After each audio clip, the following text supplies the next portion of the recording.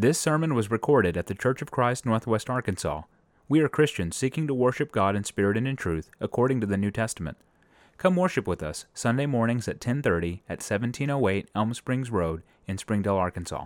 If you'll notice, there's an outline on the front that we'll follow today, and the scriptures are embedded on the left bottom, also on the right side, the scripture order that we'll follow. Inside is some information page, and then there'll be 2 pages of scriptures if you've got a full set, so I hope you did. And we'll follow this outline in the study. The opening scripture there is to the lower part, the bottom left of the title, 2 Kings 20, and let's read verses 1 to 3. The Bible says that in those days was Hezekiah sick unto death. And the prophet Isaiah the son of Amoz came to him and said unto him, Thus saith the Lord, set thine house in order, for thou shalt die and not live. Then he turned his face to the wall and prayed unto the Lord, saying, I beseech thee, O Lord, remember now how I've walked before thee in truth and with a perfect heart, and have done that which is good in thy sight. And Hezekiah wept sore. Now this man is told to set his house in order that he would soon die and not live. Look at his reaction. He turns his face to the wall. He's deathly sick. He prays to the Lord. He reminds the Lord of his life service, and he'd been a wonderful king over God's people. Hezekiah was a righteous man. And he said, I beseech thee, O Lord, remember how I've walked before you in truth, how I've done that which is good in your sight. I've had a perfect heart. And he wept sore. That seems to be a very common reaction. Turning to God, prayer, such things as that. This man has lived a good life. But whether we've lived a good life or not, many times people turn to the Lord in hours of death, when death is imminent. I've had people do that in my life as I've gone through the ministry. I have baptized people up until 2 or 3 days before they died, because when they were confronted with the possibility of sudden death, life took on something more serious than they had ever made it. And they wanted to get close to the Lord and get their lives right. In Hebrews 9 and 27, you and I are given a very similar message to what Hezekiah got.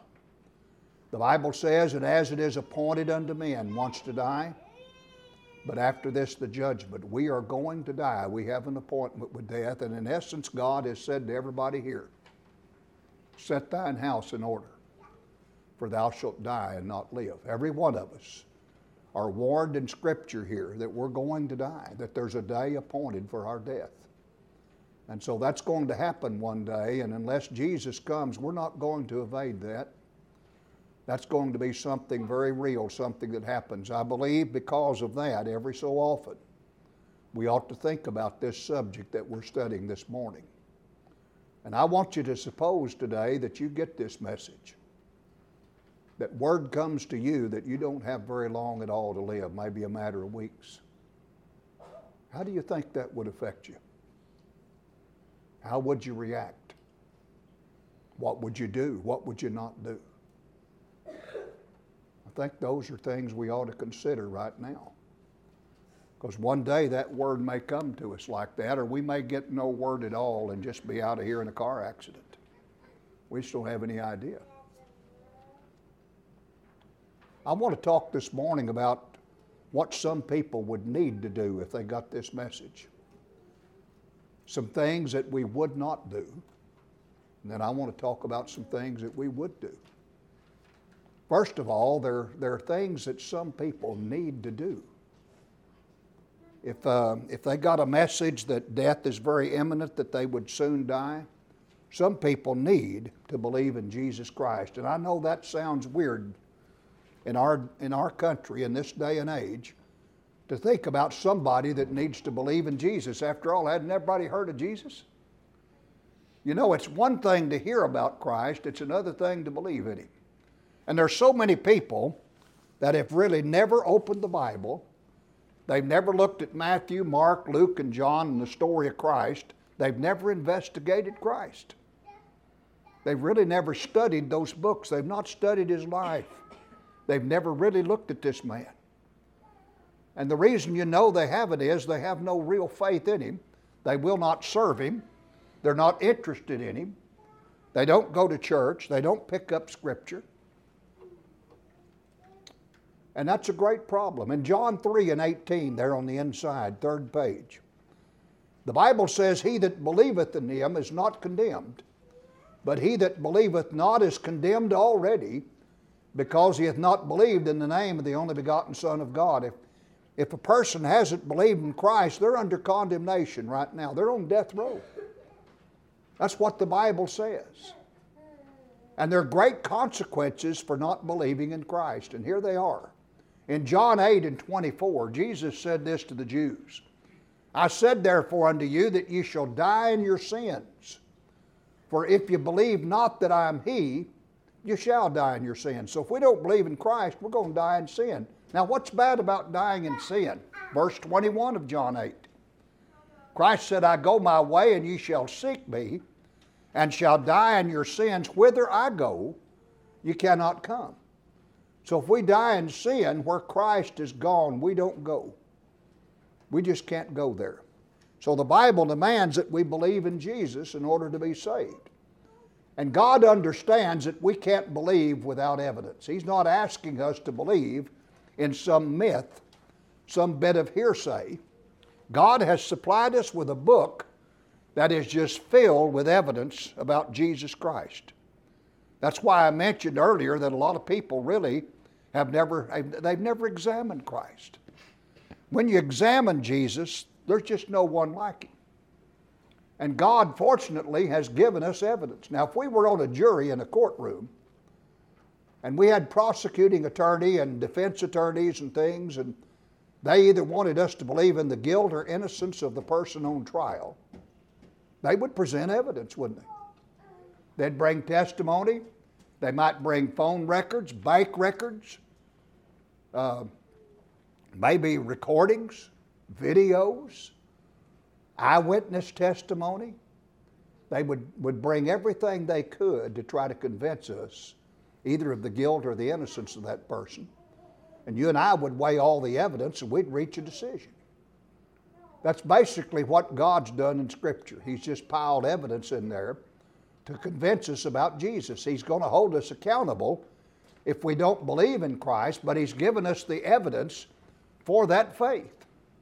And He's given a lot of it in Scripture. And when you look at it, there's just so much. For example, let's notice this second page. And I'm not going to read all this, and we have looked at some of this. But these are the miracles of Christ. And we started a little bit of study on these back a time. We may do some more. But the first 7 miracles up there at the top are the signs that John recorded in his gospel. And then John, notice every one over on the right side has John for a reference. Some of the other writers also refer to them. But John recorded every one of them. But then John tells us in chapter 20, verse 30 and 31 of his book, many other signs truly did Jesus in the presence of his disciples, which are not written in this book, that is in John. But these are written that you might believe that Jesus is the Christ, the Son of God, and that believing you might have life through his name. So when we open up Scripture, we have a record then of the great miracles Jesus did. We see the Lord walking on the Sea of Galilee. We read of him taking loaves and fishes, just a few, blessing them, multiplying them, and feeding a group of 5,000 people and taking up more fragments when he was through than what he started with. On another occasion, Jesus fed 4,000. That was just men. The Bible doesn't even record the number of women and children. There may have been 12 to 15,000 people there. And he took a few barley loaves and fishes and fed that multitude. Just incredible miracles are scattered throughout Matthew, Mark, Luke, and John. All kinds of evidence. There is prophecy here. And here's the miracles, by the way, recorded on this page for you. We're not going to look at those or read those. But there's other kinds of evidence. There are prophecies, dozens and dozens and dozens of them, that was fulfilled by Jesus Christ, some of it over which he had no control. One such prophecy, it was predicted by Zechariah that he would be betrayed for 30 pieces of silver. Jesus had nothing to do with how much Judas bargained for with the chief priests and rulers of the people when he bargained to deliver Christ over to them. 30 pieces of silver was the prophecy. That's exactly what he got. Whether the soldiers gambled over the Lord's clothing as he died, Jesus had no control, but David had predicted that 1,000 years before it happened. They gambled for his clothing. Isaiah tells us he would be buried with the rich in his death. He had no control over the fact that Joseph of Arimathea, a rich man, offered his new sepulcher for the body of Jesus to be buried in. He was buried with the rich, just like Isaiah had predicted. Jesus had no control over these things. And when you investigate the evidence in there about Christ, it's just overwhelming who he is. God has just placed so much in there that it's impossible for someone not to be convinced if they're honest. You can look at the way Jesus spoke. Remember when the officers went out to arrest him there in John 7? The rulers had sent officers out to go take Jesus and bring him back. They came back empty-handed after a long time. And they asked them, "Where is he? Why have you not brought him?" And they tell their rulers, "Never a man spake like this man. We've never heard anything like this." The Bible says in Matthew 7, when he finished the Sermon on the Mount, that he spake with authority, that the people were astonished at his doctrine. For he spoke to them as one having authority and not as the scribes. There was a difference even in the way Jesus preached. Just the way that he emphasized the things by which he spoke. You could see that he had the authority of heaven, the authority of God behind him, and people recognized that he was so much different than these hypocritical Pharisees they had heard teaching for so long. So there's evidence in here, and when you look at Christ, you understand that Jesus lived as only God could live perfectly. You understand that he loved as only God could love, that he loved everybody, even his enemies. You understand that he wrought mighty miracles such as only God could do, because nobody could do what he did. You understand that he spoke as only God could speak with such great authority. Everything about him indicates that he is the Son of God, that he is the Christ, the Messiah. Some people would need to believe in Jesus. Secondly, some people would need to obey the gospel. There was a time in my life I'd never heard that term. Now, some of you that grew up in the church, you've heard of it all your life. You've heard about obeying the gospel. You've heard preachers trying to get you to obey the gospel. I never heard that term. I grew up in churches all my life. Up until I was about 21 years old, I didn't know what obeying the gospel was. Never heard of it. The preachers that preached where I attended never used that term. But the Bible uses the term. In Romans 10:16 there, Paul quotes Isaiah and he says, "But they have not all obeyed the gospel, for Esaias or Isaiah saith, Lord, who hath believed our report?" So he talks about obeying the gospel. And there's a reason why we need to obey the gospel.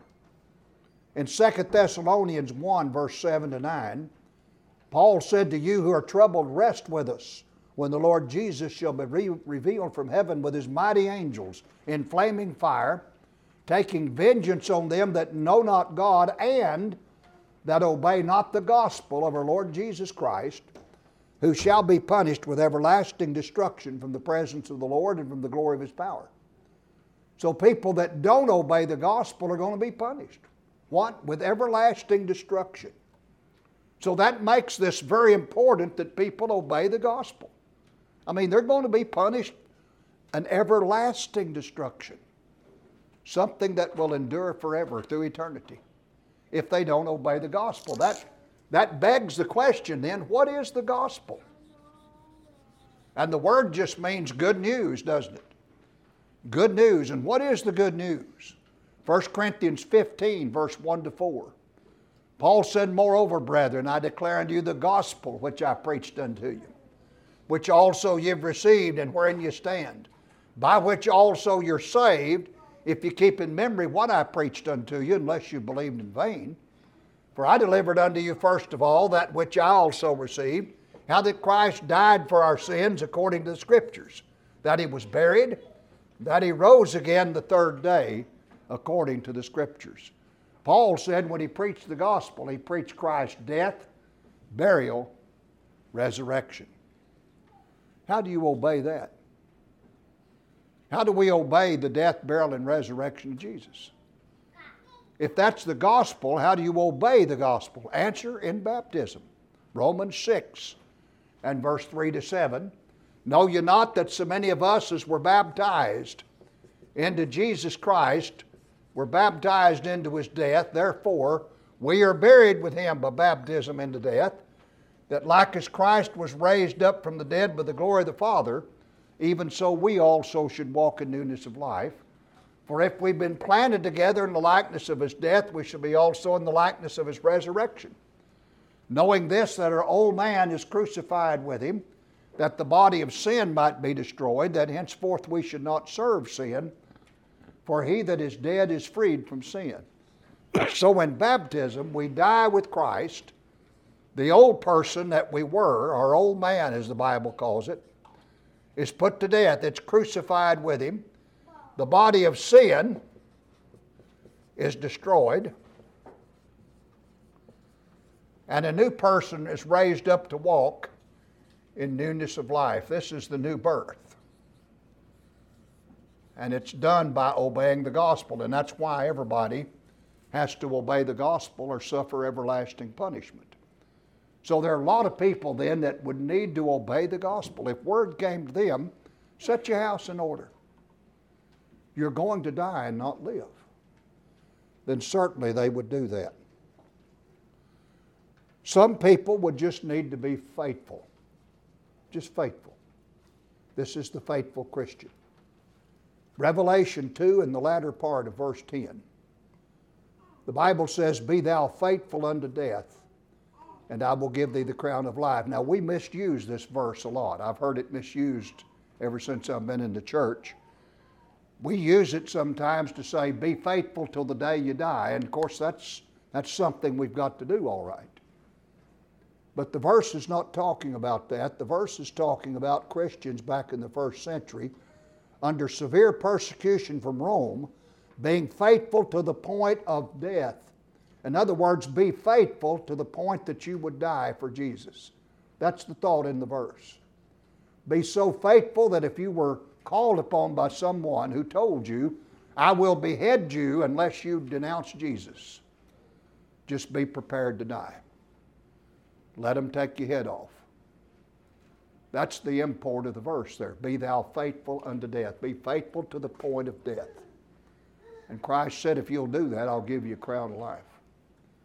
He expects us to die for Him if we're called upon to do it, rather than to deny Him, but to give our life right there. And I know people that have had talks with their families. I know folks in the church that have simply told their children, look, if it comes down to where we're ever threatened, and I'm asked to deny faith in Jesus in order to save your lives, you're just going to have to understand your life's going to be taken because I can't deny Christ. And they tell their family members that. And that's the point, that's the import of this verse, and that's how it needs to be. In other words, we need to be that faithful, and there are people that just need to keep on being faithful.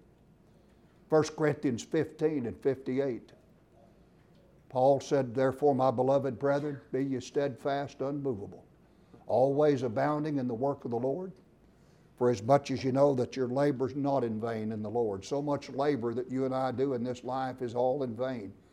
You know, I think of that every time I mow the yard. Don't you? That's labor in vain. I'm going to have to mow that again in a week or two. We do a lot of things in vain, don't we? We just keep doing it over and over and over. But you see, our labor in the Lord's never in vain. And that time we helped the widow, or that time we went to see someone that was ill, or the time we gave to somebody that was in need, the time that we did that good thing for them, that's never in vain. The time we spoke to somebody about Jesus, and tried to lead them to salvation. That's never in vain.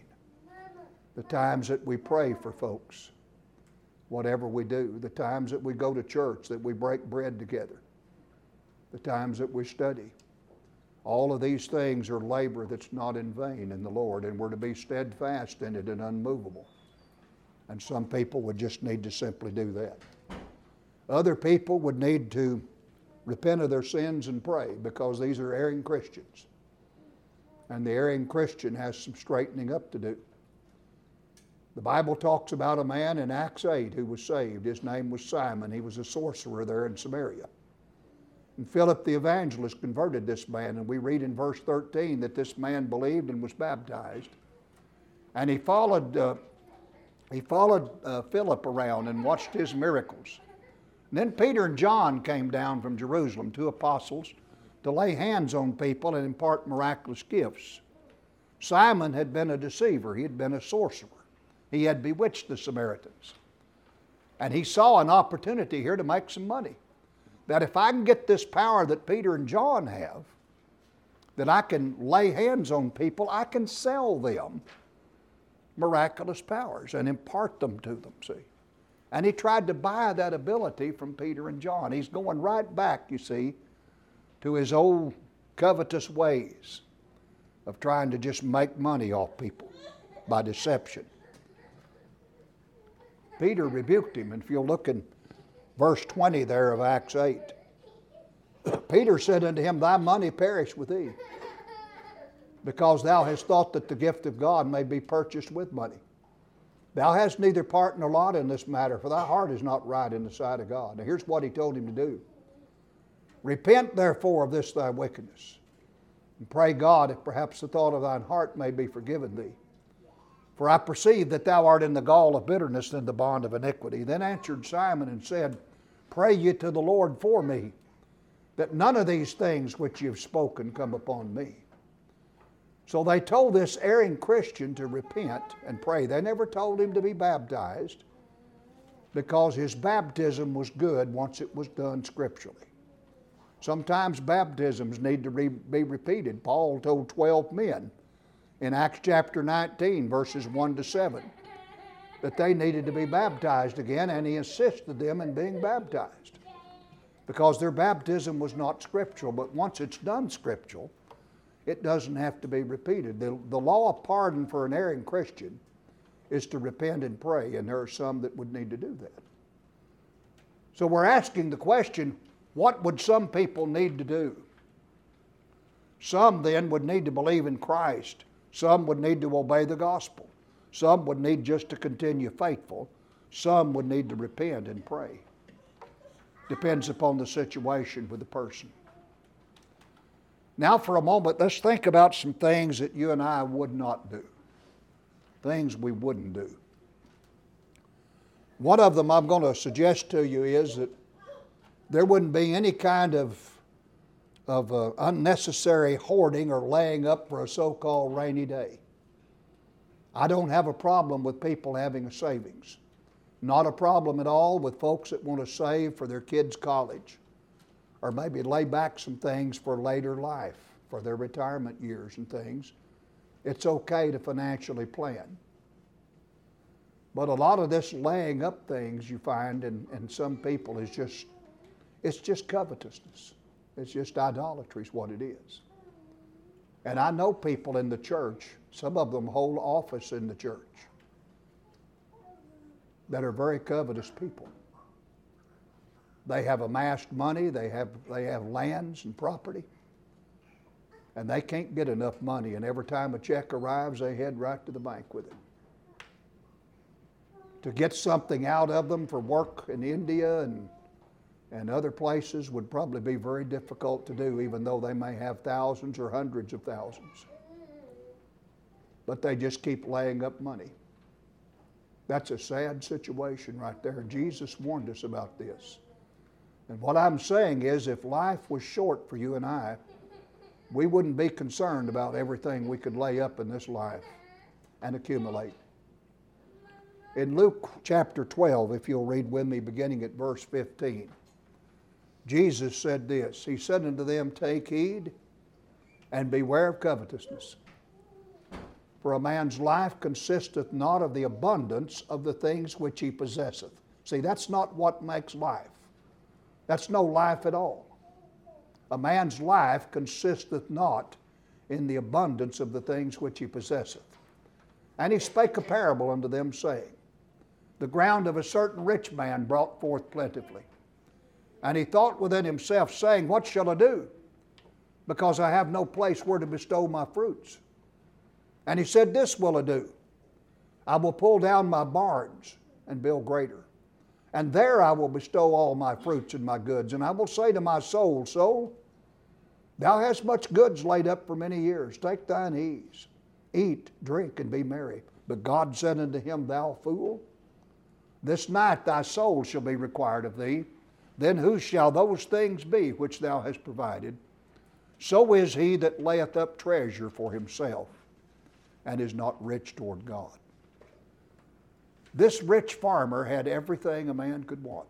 God had blessed his fields with abundance. He had barns, and when came time for harvest, he went out and he just filled his barns up. He had plenty, all that he needed.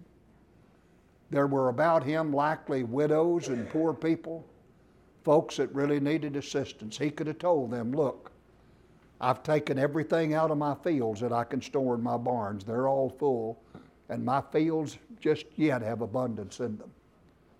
Why don't you go to my fields and glean them and take everything you need? I don't have a need for it. And he could have helped a lot of people, but you see, he was so interested in keeping that for himself. It was his. So interested that he said, I'm going to tear down my barns and I'm going to build greater. I'm going to get all this in my barns, even if I have to build greater barns. God told him, You're a fool, because tonight your soul's required of you. You're going to die. Somebody then's going to get what you've got. Then whose shall those things be which thou hast provided? So many people will die and they'll leave a great accumulation of wealth. Sometimes to kids that will do the same thing. They will sit on that and they'll try to build it and they'll get covetous over it.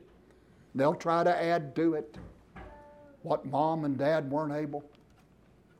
Or sometimes they'll just waste it.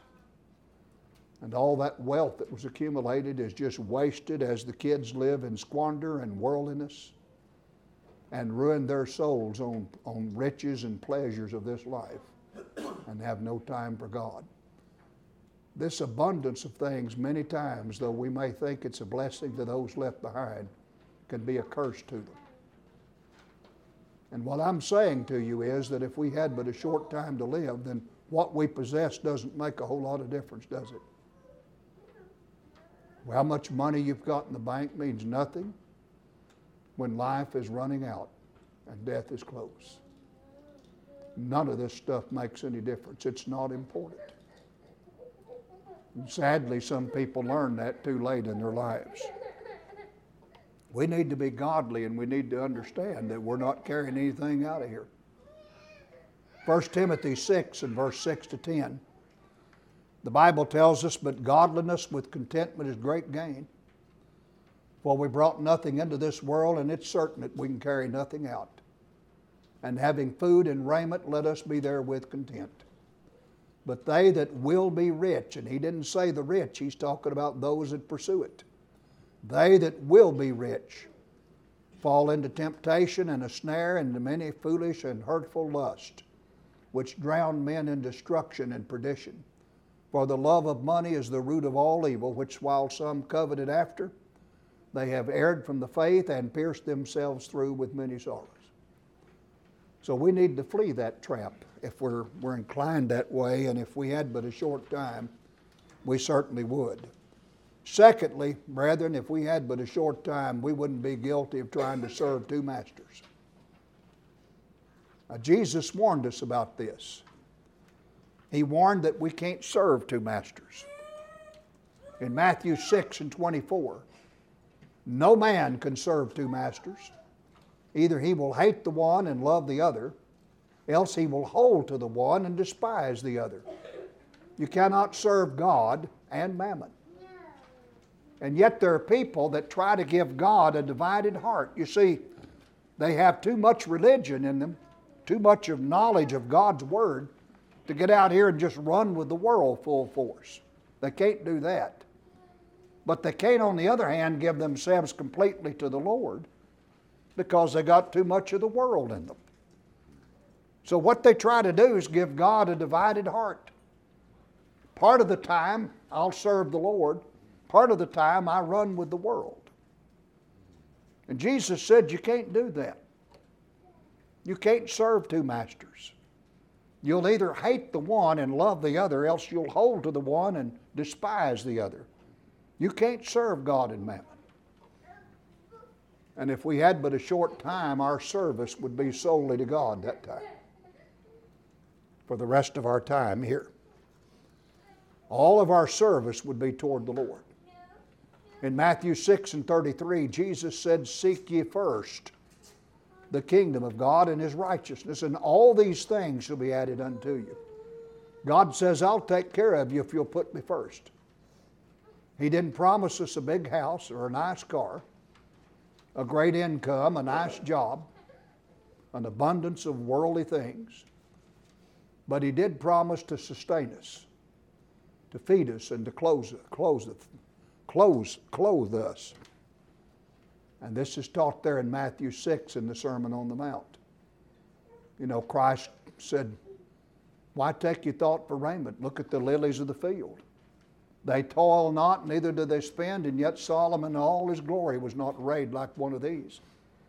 So if God clothes the grass of the field, which today is and tomorrow is cast into the oven, shall He not clothe you, O ye of little faith?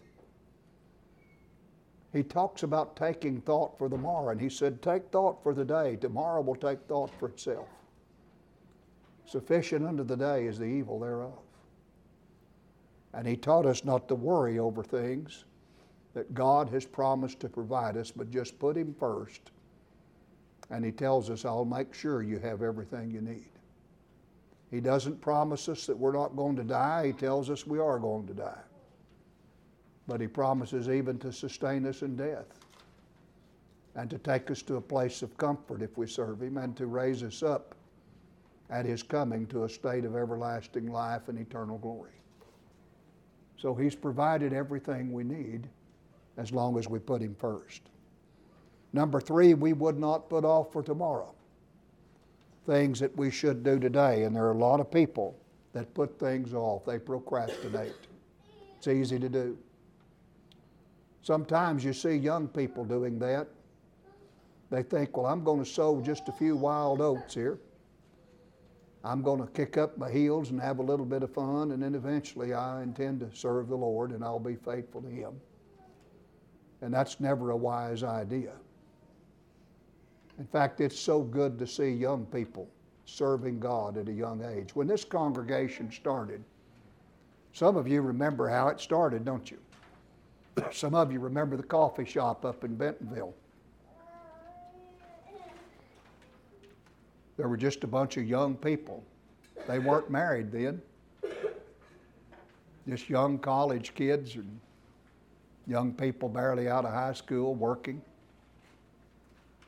And they were just meeting on Wednesday nights to talk about spiritual things. They really didn't have an agenda set. They had no theme, no subject matter. They were just meeting at this coffee shop there in Bentonville. And so we get a call from Hattie and Catherine, and they want to know, would you like to attend that sometime? And of course I went up, and Ben went up, and David eventually started coming, Lana, Shannon.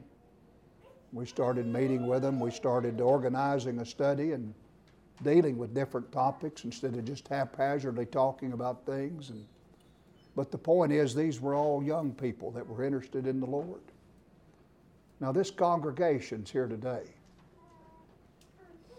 because of these young people that were part of that study group. Not so much me and Ben and David, though we studied with them, but because they had the desire for the Lord at a young age.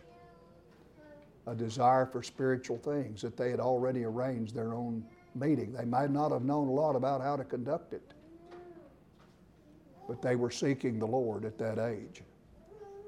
And you see there's great benefits. There's things that pay off. Jesse's come out of this.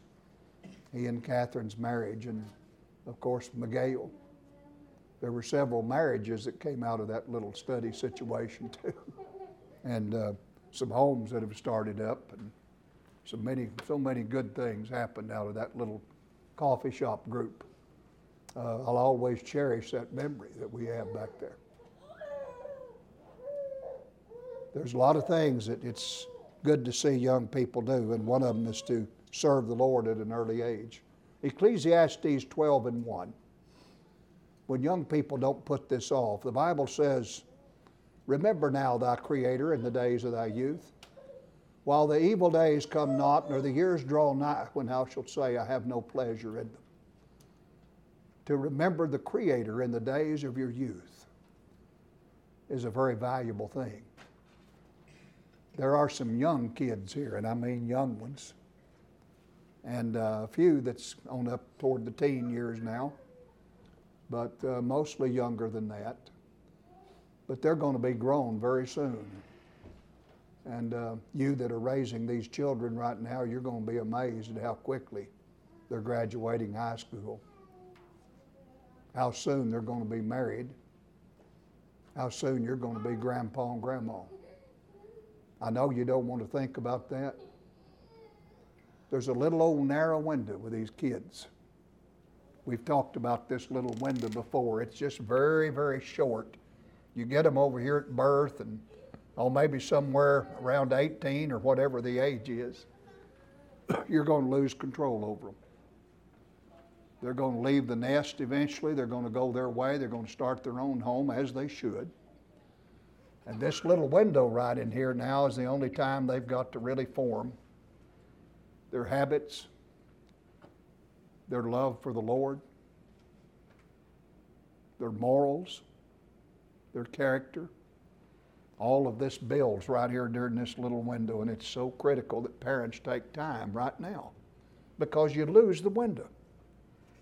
And I want to say this to our young parents that are here. You're going to lose this window right here. It's all you got to form your kids and to get them prepared for heaven right now.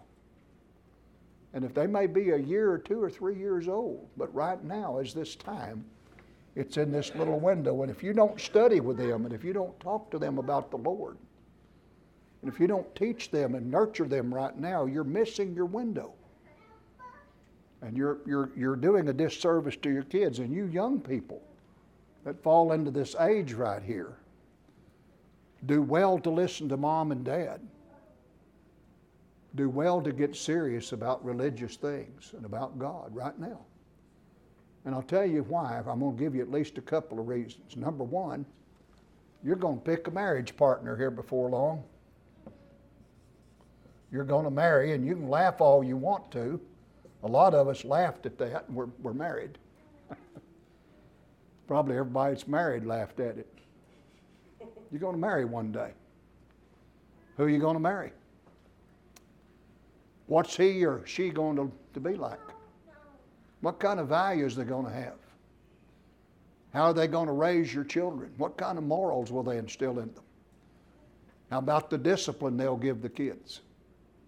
What kind of partner will they be to you? Will they be faithful? If you're picking a man, will he be a good provider? Will he be honest? Will he take care of his family? And young man, what kind of woman are you thinking about? The head cheerleader that's the prettiest thing you've ever seen on campus? Or is it someone that's really pretty on the inside, that's really going to be a blessing to your children and to be a real faithful partner to you? You know, that's going to be a very important decision right there for you. And you can't afford to get it wrong. Secondly, you're going to pick a career. I don't even know if I spelled that right. How about a job?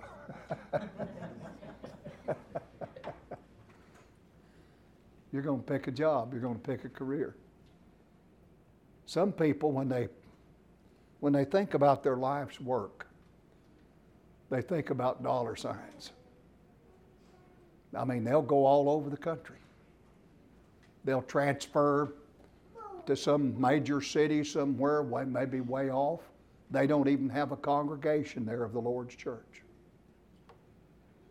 But they're chasing the dollar bill. I've seen them move off to western states like Montana or Wyoming or some place where we have nothing up there that's sound or scriptural, and they're trying to raise their children, and there's no faithful congregation there. And that's just not wise. You see, we've got to think about a good career that's going to provide us an opportunity to take care of our family, but it needs to be one where we can serve the Lord, where we can raise our children up in a good, strong environment. We need to think about where we live and what our job is. Even about promotions and transfers, we might want to turn one down because it'll take us to an area where we don't need to be. Because our children are going to be better off, you see, around a stable, faithful group of God's people. And other kids like that, see. There are things we've got to consider. And when you're young, if your mind is on God and on pleasing Him during this time right here, that's why this little window is so important. You're going to make a better decision on your marriage partner. You're going to make a better decision on your career, on your job, because you're trying to please God in both these areas and in all areas of your life. And it's going to bring you a better life. You're going to get a better mate. You're going to get a better work situation. It's going to be better for your family and for you, for your life. You're going to be happier.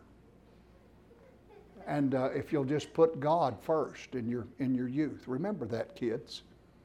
And let's remember that as parents who have this little window of opportunity.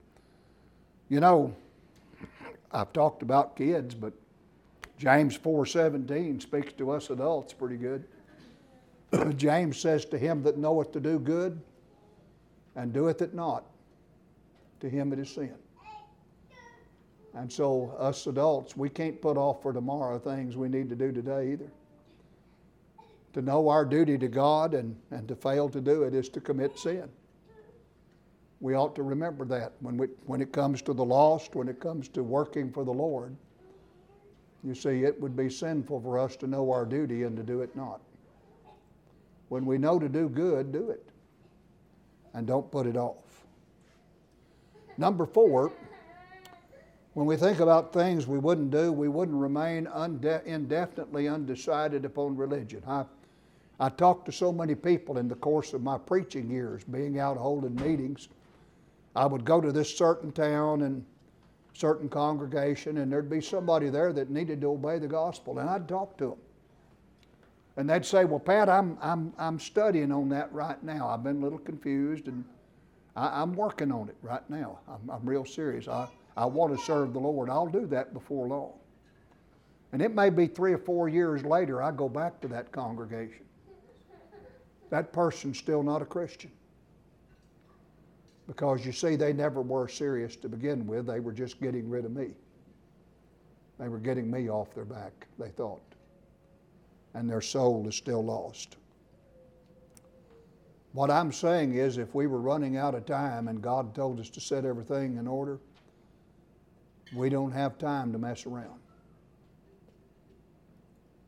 I had a brother-in-law that was in the hospital in Fayetteville. He had terminal cancer. He had heard me preach years ago, Roy, at Holcomb Street.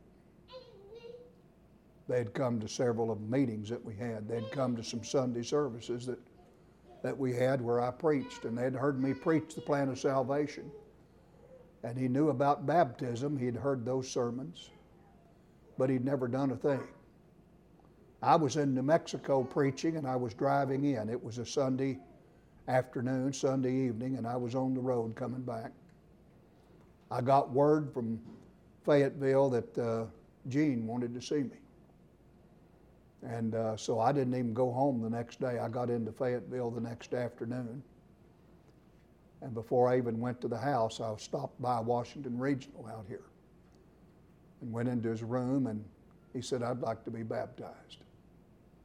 He'd been thinking about it, and now his time was running out, you see. So we arranged a situation with the hospital, with the chaplain and others, where we could do the baptism the next day. We had to get a big tub, and well, he was bedfast, and they had to pick him up in a lift and swing him over in a wheelchair and roll him down, and we even baptized him in the sling because he was just too weak to get out of the sling that he was in. That's how bad a shape he was in. They just picked him up and laid him over and then down in the tub there so we could baptize him. That was on a Tuesday. Saturday, he passed away. By Thursday of that week, he would have been in such bad shape we couldn't have baptized him. He couldn't have been moved. He was about a day and a half to 2 days away from not even being able to be baptized. He had cut it that close. You see, he had remained undecided about his religion until time ran out. And I hope he did that from the heart, because the following week I preached his funeral. In Acts chapter 16 is the story of a man that became a Christian the first time he ever heard the gospel. I wish I could say that. In Acts 16 and 25, we have a conversion of a jailer at Philippi. The Bible says that at midnight, Paul and Silas prayed and sang praises unto God, and the prisoners heard them. Suddenly there was a great earthquake, so that the foundations of the prison were shaken. Immediately all the doors were opened, everyone's bands were loosed. And the keeper of the prison, waking out of his sleep and seeing the prison doors open, he drew out his sword and would have killed himself, supposing that the prisoners had been fled. But Paul cried with a loud voice, saying, Do thyself no harm, for we're all here.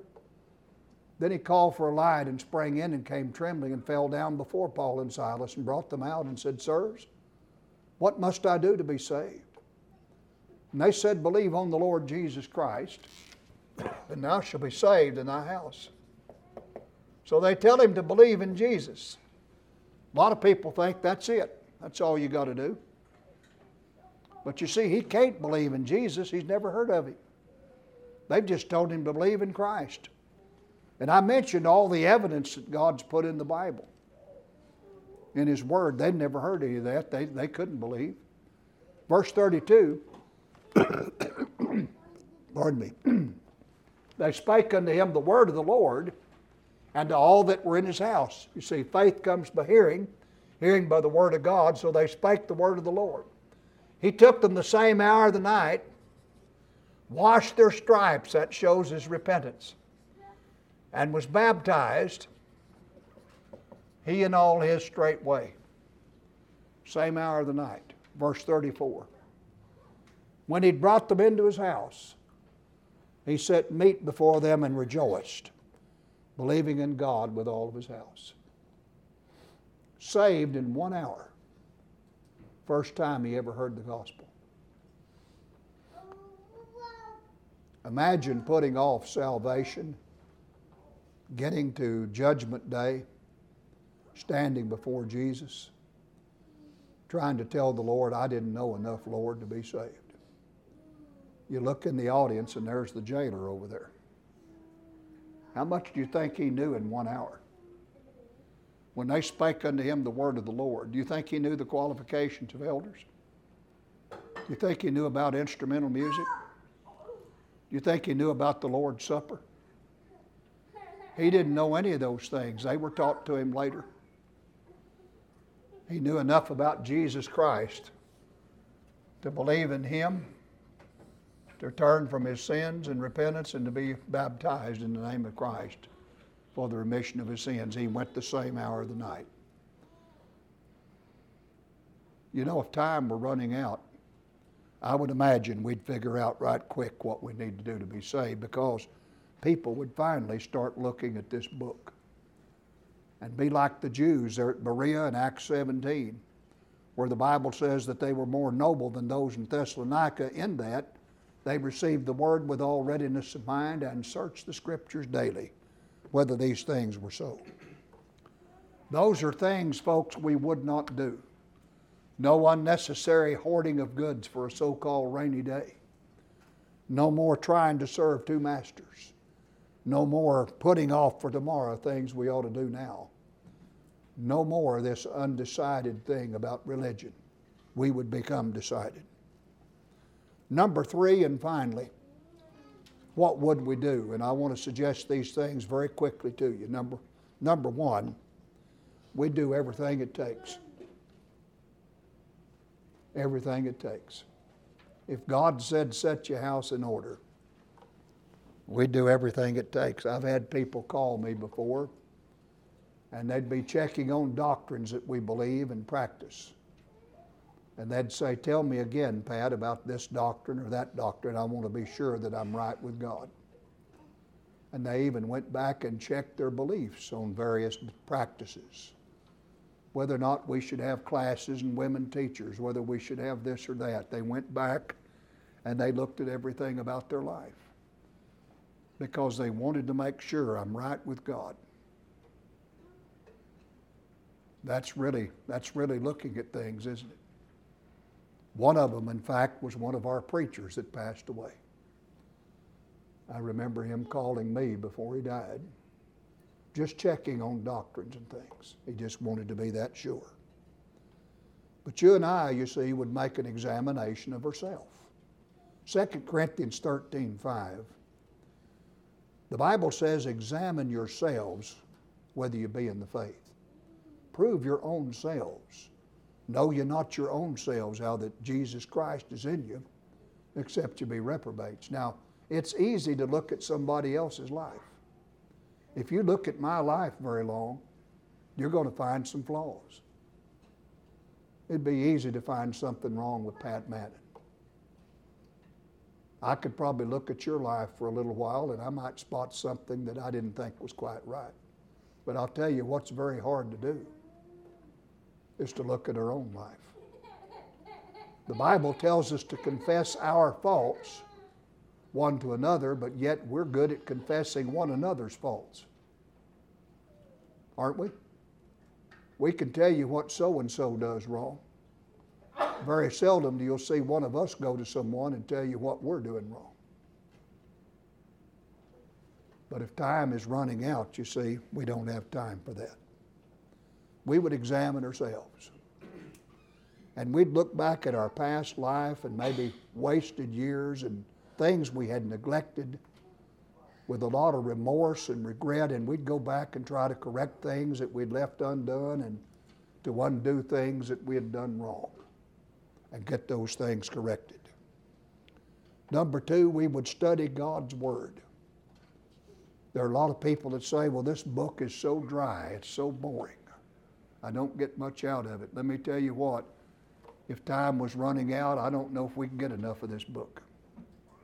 2 Timothy 2:15, study to show thyself approved unto God, a workman that needeth not to be ashamed, rightly dividing the word of truth. We would love this book, and it would become very important to us. Number 3, we would pray.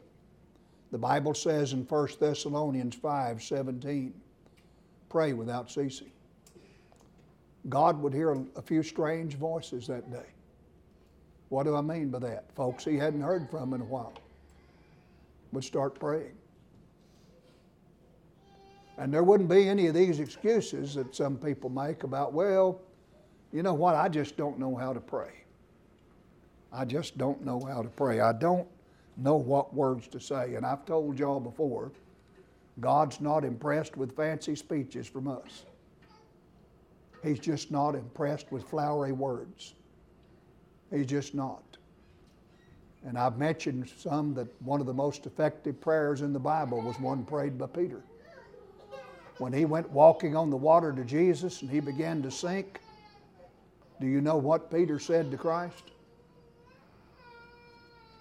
Did he say, thou, O most august Son of the divine Father, I beseech thee to listen and lend ear to my petitions as I speak unto thee. He didn't have time for that. He's going down. Lord, save me. That's what he said. And the Lord saved him. God's not interested in our words. He's not interested in our speeches. If we can praise Him from our heart and say good things about Him, that's fine if we mean them. But you see, He just wants a sincere heart. And we would pray if we were in trouble like this, and we'd pray like Hezekiah did. He wept sore, didn't he? And we would pray like people do before they go into hospitals. We would request prayer like folks do for surgery and things like that. Some people would do that. And one thing we would do is cooperate with God in our prayers. So many times we pray, we get down on our knees in an assembly, we make some very pious remarks to God, and we pray about this and we'll pray for God to save the lost. And we'll just go to church and pray about the lost and grieve over them, and then we'll go home and sit in the recliner while people go to hell because they can't be saved if we don't take them the gospel. We can sit in church and pray over them all we want to, but it won't save them if we don't try to study with them. We've got to cooperate with God in our prayers. You know, you can ask God for daily bread all you want, but He's going to give you a job and He's going to give you opportunities to earn that daily bread. He's not going to rain bread down out of heaven on you. You're just not going to see loaves falling from the sky. We've got to cooperate. He wants us to pray, give us this day our daily bread, but expects us to roll up our sleeves and go to work. And He'll provide a way to get that bread, you see. You've got to cooperate with God in your prayers. And we would do that. Number 4, people would become Christians. That's another thing they'd do. Acts 26:28, then Agrippa said to Paul, almost thou persuadest me to be a Christian. We'd get persuaded, wouldn't we? And we wouldn't have to argue with so many people about whether baptism is essential. They'd understand Mark 16:16. This is not rocket science. Jesus said in the commission, he that believeth and is baptized shall be saved. That's pretty simple. If I will believe and be baptized, I can be saved. That's what he said. That's not hard to understand. Man comes along and denies that passage and says, no, you don't have to be baptized. Jesus says you do. And we'd understand that statement. Number 5, we would get right with brothers and sisters in Christ. We'd do what the Lord commanded. Look at Matthew 5 with me in verse 23 and 24. Jesus said, therefore, if thou bring thy gift to the altar, and there remember that thy brother hath aught against thee, leave there thy gift before the altar and go thy way. First be reconciled to thy brother, then come and offer thy gift. Christ said, don't worry about the altar. In our case, don't worry about the Lord's Supper. Go get right with somebody that you're wrong with, and then come and worship. That's what's most important to God, is to get right with other people. We'd even get concerned about enemies. Matthew 5 and verse 44 and 45. Christ said unto us, love your enemies. Bless them that curse you. Do good to them that hate you. Pray for them that despitefully use you and persecute you, that you may be the children of your Father which is in heaven. For he maketh his sun to rise on the evil and the good, and sendeth rain on the just and unjust. We're to love our enemies, do good to them that hate us, bless them that curse us, pray for them that despitefully use us and persecute us. And he said, if you'll do that, you'll be like your Father is, because God sends rain on the just and unjust. Jesus said that God is good. He's good to people. The old farmer out here that won't come to church, he won't pick up his Bible, he won't serve God, his crops get rain just like the Christian farmer because God's good to him. The sun comes up on his fields just like it comes up on the Christian. He makes his sun to rise on the evil and on the good. He sends rain on the just and he sends it on the unjust. Christ said that he's kind to the unthankful. And as God's children, he expects us to treat other people that way that have wronged us. To still love them and to do them good and to bless them. And we'd do that. We would forgive and forget. We would not harbor grudges. There are a lot of people that are just consumed with bitterness. You watch their lives, bitterness overtakes them. They get a burr under their saddle with somebody. Somebody said the least little thing wrong or did something they didn't like. And they just build a mountain out of a molehill. And they hold a grudge and they get bitter, and that bitterness just consumes them and eats them up. We have a scripture in Hebrews chapter 12, 14 and 15. The Bible says to follow peace with all men and holiness, without which no man shall see the Lord. Looking diligently lest any man fail of the grace of God, lest any root of bitterness springing up trouble you, and thereby many be defiled. He talks about a root of bitterness, and I've illustrated it this way before. Let's just say this is the heart of man, and I know it's not a heart. But here in the heart of man, there's a little bitty root. Somebody said something that we just didn't like one time. And people will latch on to that, and they'll hold on to that little thing, and before long that bitterness grows. That root gets deeper and deeper. And this plant grows up and it just goes everywhere and it just starts filling the heart. Before long, bitterness just takes over the heart. You see this in people. And what's bad about that is when we've got bitterness in the heart like this, and it's full of that bitterness, there's no fruit of the Spirit. The fruit of the Spirit in Galatians 5 is love, joy, peace, long-suffering, gentleness, goodness, faith, meekness, temperance. And you can't find this fruit in a bitter heart. How many people do you know that are bitter, that love? There's not love in that heart, is there? How many people are filled with joy? You know, when people are bitter, they're the most miserable people to be around there are. They're just miserable. They make everybody else miserable. All they can talk about is how they've been wronged by somebody.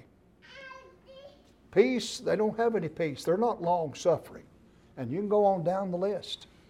You cannot put the fruit of the Spirit in a bitter heart. And the Bible talks about a little root of bitterness springing up, troubling us, whereby many be defiled. When you get a little bit of bitterness in the heart, get it out. Because you see, it grows and festers, and it's worse for you than the one you're angry with. It'll destroy you. That's what it does. It doesn't hurt the other person so much, but it will destroy you. And we wouldn't allow that to happen if we had but a short time. Number 6, we'd go to church. If a certain day was our last day to be on earth and the church met that day, we'd probably be there, if we could at all. And we'd love the church. Hebrews 10 and 25, not forsaking the assembling of ourselves together. We would love that passage, and we wouldn't dare miss unless we were hindered. And the kingdom would become the most important thing in our life. Those are things that you and I would do. We would examine ourselves. We would study. We would pray. We would become Christians. We would get right with brothers and sisters. We would attend church. We ought to live every day like this. Every day. just like it was the last day of our life, because one day it will be. It'll be the last day. We don't know when that'll be. Proverbs 27 and verse 1. Boast not thyself of tomorrow, for thou knowest not what a day may bring forth. Will you be alive tomorrow? We don't know, do we? How many people have been in car accidents that thought they'd be alive? They were headed somewhere. They had plans. Maybe they were on a trip. They never finished the trip. The Bible tells us in James 4, verse 13 and 14, Go to now, ye that say today or tomorrow, we will enter into such a city and continue there a year and buy and sell and get gain.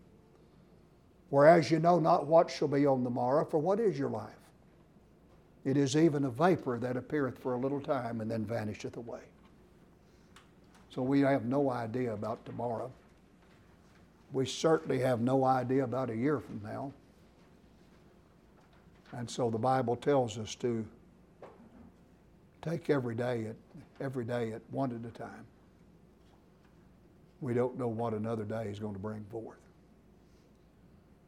Those are thoughts that I hope will be of interest to you and beneficial to you as we think about the fact that God has said to us, just like Hezekiah, set your house in order, for thou shalt die and not live. May God bless you. If you need the Lord this morning in some way, either to become a Christian or as an erring Christian, or if there's just some way that we can help you in some way, we'll invite you now to step out and come forward as we rise and all sing this song together. Would you come? We hope you enjoyed this teaching from God's Word. If there's anything we can do to help you in your walk with Christ, send us a message at facebook.com/CFCNWA. To find more sermons, look for us on Apple Podcast, Google Podcast, Spotify, and like our Facebook page. Thanks for listening, and God bless.